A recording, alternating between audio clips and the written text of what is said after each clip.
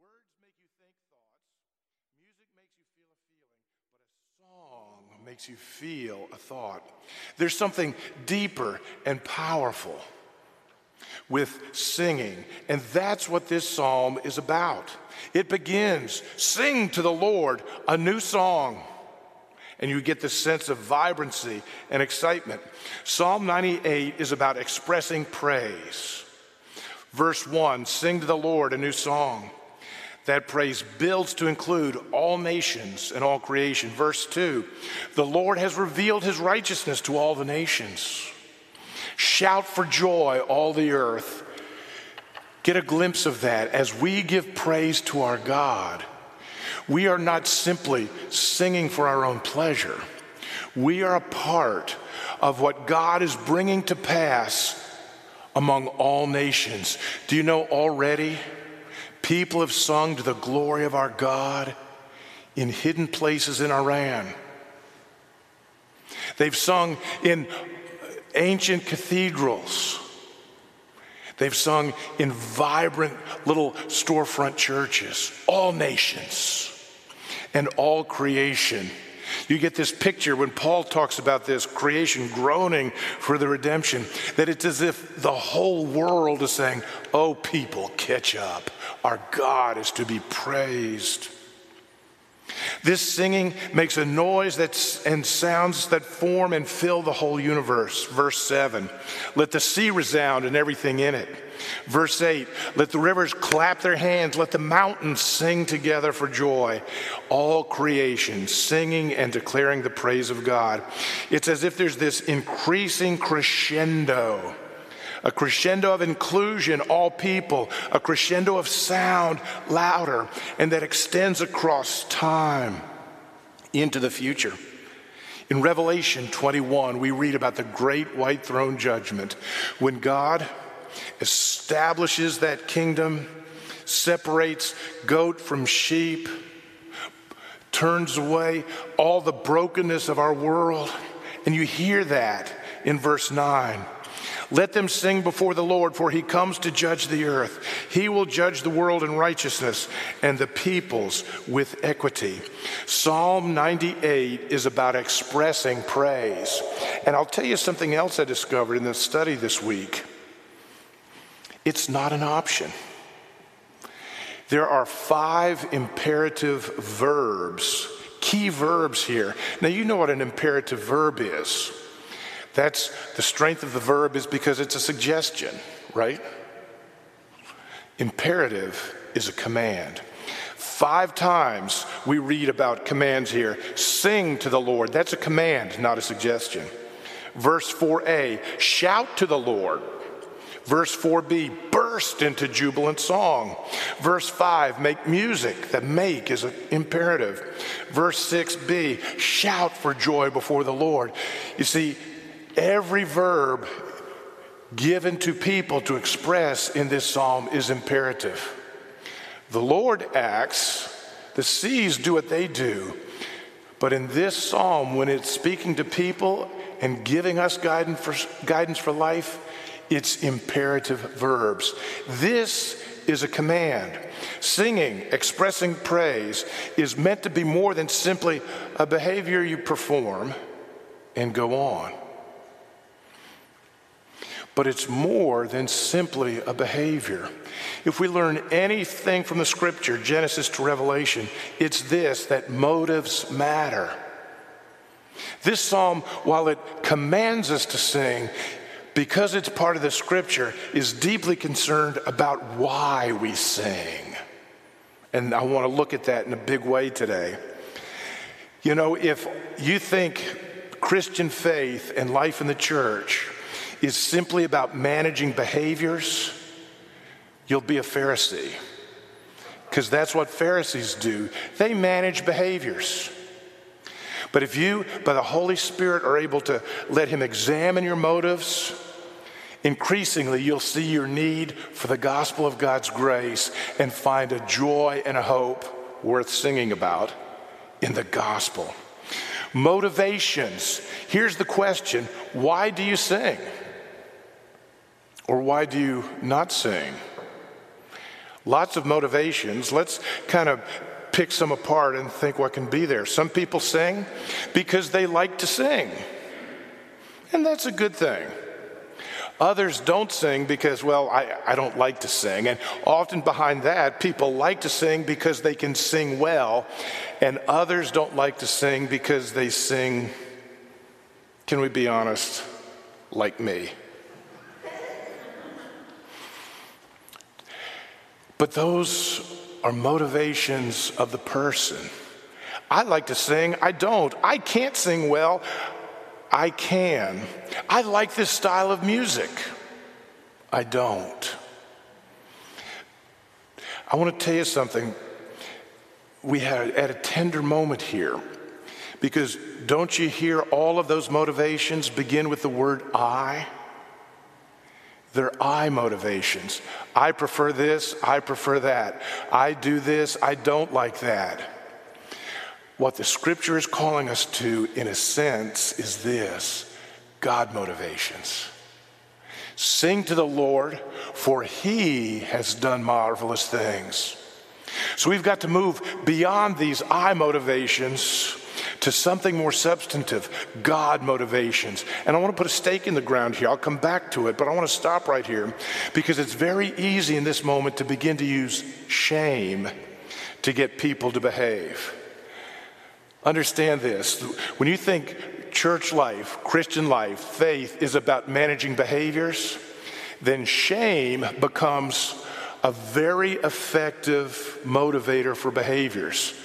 Oh, if you don't sing, you're not loved. Oh, the people who really have a heart for God, they'll sing. I've seen worship leaders who are like coaches, pushing and challenging, building people so that they'll sing. See, that's shame motivating a behavior.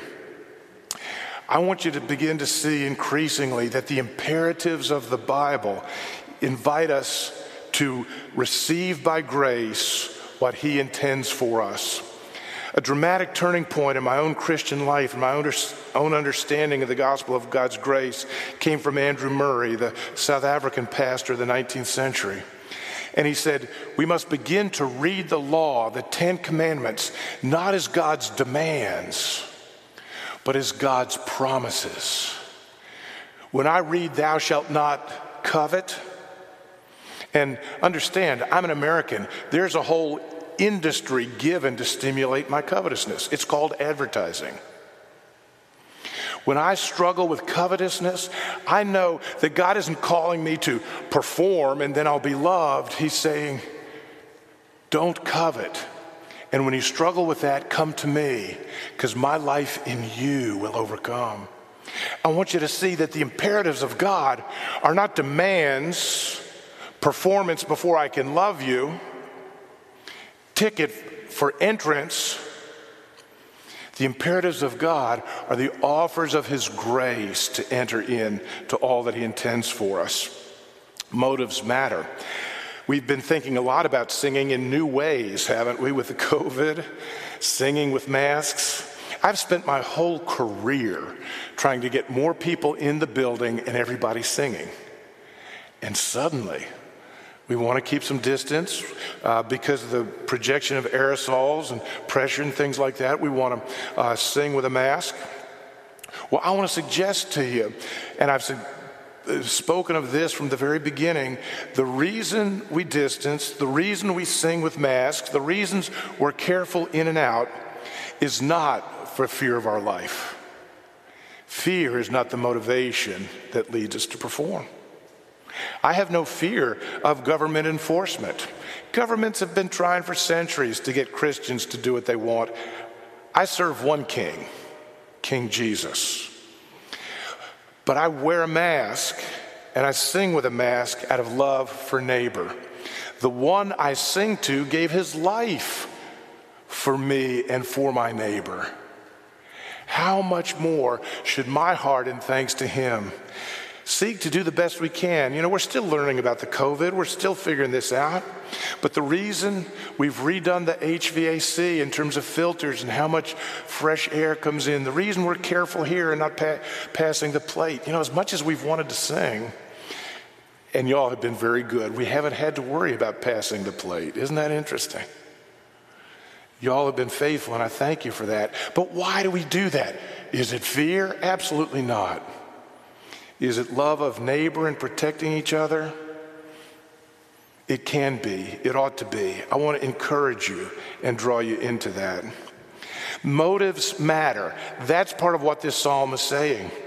Verse 1 goes on to say, for he has done marvelous things. Friends, God has acted in history. We see his actions in the past. Many of us have experienced his actions in our own life, and we live with a hope for his actions in the future. Motives matter. Do you sing based on your preferences? Not sing based on your preferences? Or do you start with the marvelous things that God has done? Here's where I want to kind of open up for you a path to encourage your praise. I want to dig a little deeper than even our motivations. I've got a confession to make. There are mornings that I wake up well before the alarm. And I'll lay in bed thinking of the deadlines, thinking of the decisions, thinking of the demands, all the things that are coming for me. And at some point, I'll get up even before the alarm. I'll begin to get to those things. And you know what happens? It sets my day off to a particular way. Am I the only one who's ever faced that? I think not. I think of the middle school student who was watching the comments on social media before they fell asleep with their phone in their bed. And they wake up shortly thereafter wondering, what has been said about me from people that I thought were friends? A working class family that has 3 generations under one roof. One generation needs to keep working so the others are fed, but one is at risk. How do you face those fears and deal with them? Friends, I want to tell you that motives matter, but meditations motivate. For better or for worse, what your mind dwells on energizes your motivations, and your motivations lead to behaviors. Paul David Tripp. I'm in a small group with several other men as we work through a Paul David Tripp daily devotional that helps us really challenge the heart and come to grips with God's grace. Paul David Tripp says, no one talks to you more than you yourself do. So take a moment and evaluate what you're preaching to yourself. What are you hearing? What's filling your mind? What are you meditating on? You see, what fills your thoughts and inner life will energize and direct the motivations of your heart. And then out of your heart come words and behaviors, or by grace, obedience. What fills your hearts and thoughts is your inner convictions. Meditations motivate. So a question I'd give you as well is, what's motivating? And what are you meditating on? Your fears, your desires, your wants, or God's actions in history, God's grace? God is acting in history. And this psalm says, sing to the Lord sing to the Lord because of his marvelous deeds.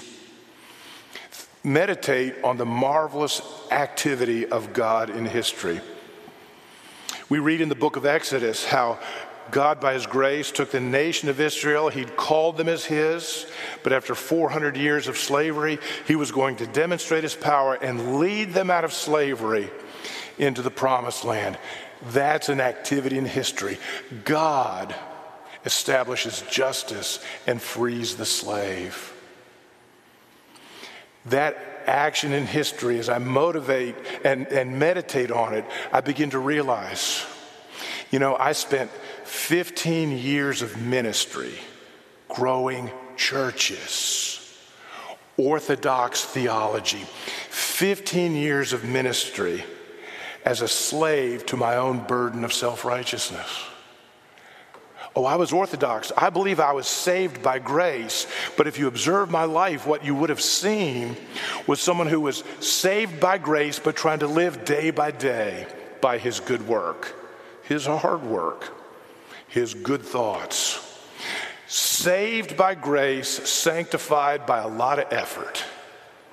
That was the slavery of self-righteousness. I was trying to live as if God would save me, then abandon me. Now, I wasn't thinking that, but in terms of how my life worked out day by day, I kept going back to my Egypt. You see, I can read in the Bible about the activity of God in history and find my story in it. God acts in history. And as we meditate on those things, that shapes our motivations and it empowers obedience. The way to obey the imperative to sing is to meditate on what God has done and is doing. I want to tell you the kingdom of God is moving forward. Are you familiar with the nation of Mongolia, the Gobi Desert? It's a large area, 3.2 million people, kind of Russia to the north, China to the south. In 1989, in the nation of Mongolia, among those people, there were 4 known Christians. 1989, that's within my lifetime. 4 known Christians. By the turn of the century, there was an estimated community of 8,000 to 10,000 believers in Christ in Mongolia. 4 to 8,000. How's that? There's now estimated by about the middle of the second decade of the 21st century, there's now estimated to be 40,000 believers in hundreds of churches and groups. They're meeting in most parts of the country. 1989, 4. 2015, 40,000. I want to tell you, we might be concerned about American prosperity theology, but the kingdom of God is moving forward. 4 to 40,000. God is acting in our history right now. Meditate on that and see how it shapes your life. You may have a personal story of seeing God answer a prayer, meet you in a time of difficulty. Meditate on those things and you will sing differently. You may still sing no better than me. For that, it's going to take voice lessons, and even that's a long shot. But you'll sing from a different state of heart and a different motivation, and you'll burst forward, even a joyful noise, to join all nations and all creation. Sing to the Lord a new song. It is good news. It is good news. The power of song to shape our lives. Henry was an African-American man in Georgia. And as is easy to do there, he got crossways with the law. There was a death. Suddenly, with poor representation, he finds himself on death row, wondering how can he love his wife and children? What will he do here? Henry was a believer, church-going man, as they would say in rural Georgia.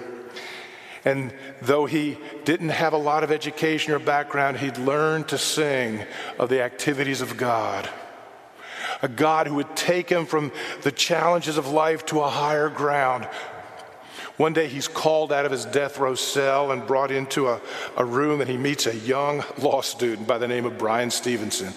It's recorded in the book of Just Mercy. You can see it, one of the opening scenes of the movie. Now, Brian is nervous because he's never met anybody in jail, and he wonders, what is this guy like? And all he can do is tell him, Henry, we don't have a lawyer for you yet. He was working for the Southern Prisoners Defense Committee, and he was there to deliver the news. We don't have a lawyer to help you, but you don't have an execution date. Henry heard that as good news. And he said, now that I know I don't have an execution date, I'm going to invite my wife and my children to see me and visit here. I can see them again. And as Henry and Brian began to talk, they realized they were both believers. They were both African American. They both shared some common background. They were very different in many ways. Brian Stevenson was going to Harvard Law at the time.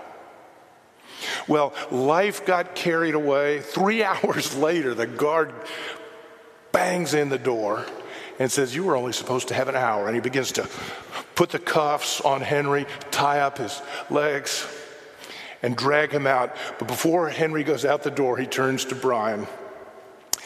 And Henry sang slowly and with great sincerity and conviction, Lord, lift me up and let me stand. By faith on heaven's table land, a higher plane that I have found. Lord, plant my feet on higher ground. Henry had seen God act in his life, and he knew that God could lift him from the miry clay. And now in this moment on death row, meeting a soon-to-be lawyer who is not a lawyer, Brian writes, I sat down completely stunned. Henry's voice was filled with desire as he sang that same song that I had grown up with. I experienced this song as a precious gift. God is acting in history. If you want to see a marvelous example of what it means to see racial injustice and do something about it besides take a selfie, learn about Brian Stevenson, to give a career and a life. That's how believers do it.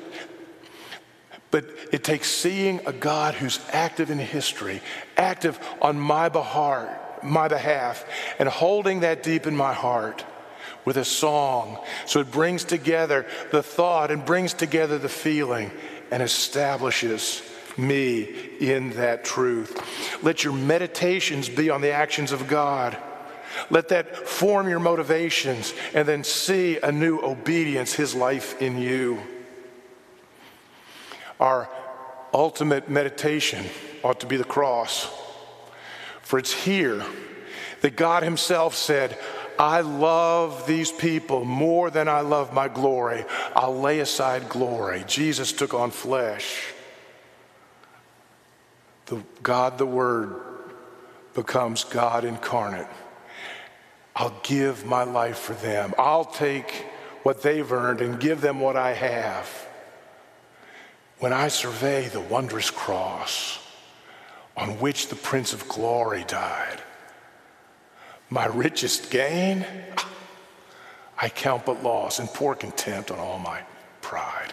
Let's pray. Oh Lord, our God and Father, we thank you that you have moved in history. Whether it's long ago as in Exodus, whether it's in the life of another, whether it's in our own lives, whether it's the hope we have.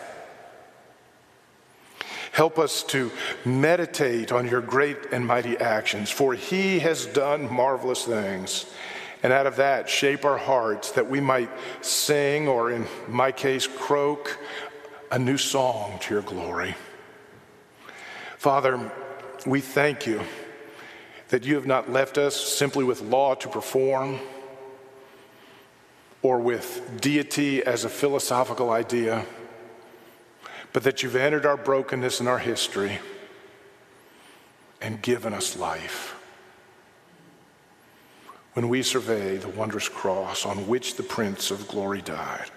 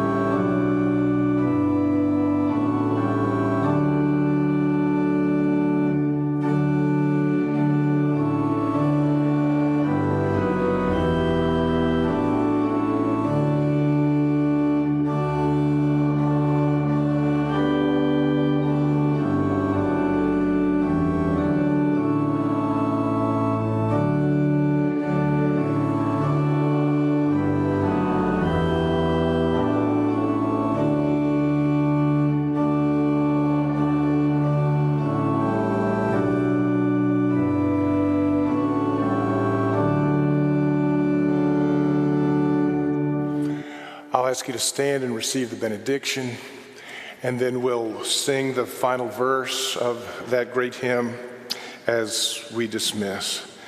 The benediction of our God from Ephesians chapter 3. And now to him who is able to do far more abundantly than all that we ever ask or think, according to the power that is at work within us. To him be glory in the church and in Christ Jesus throughout all generations, forever and ever. Amen and amen.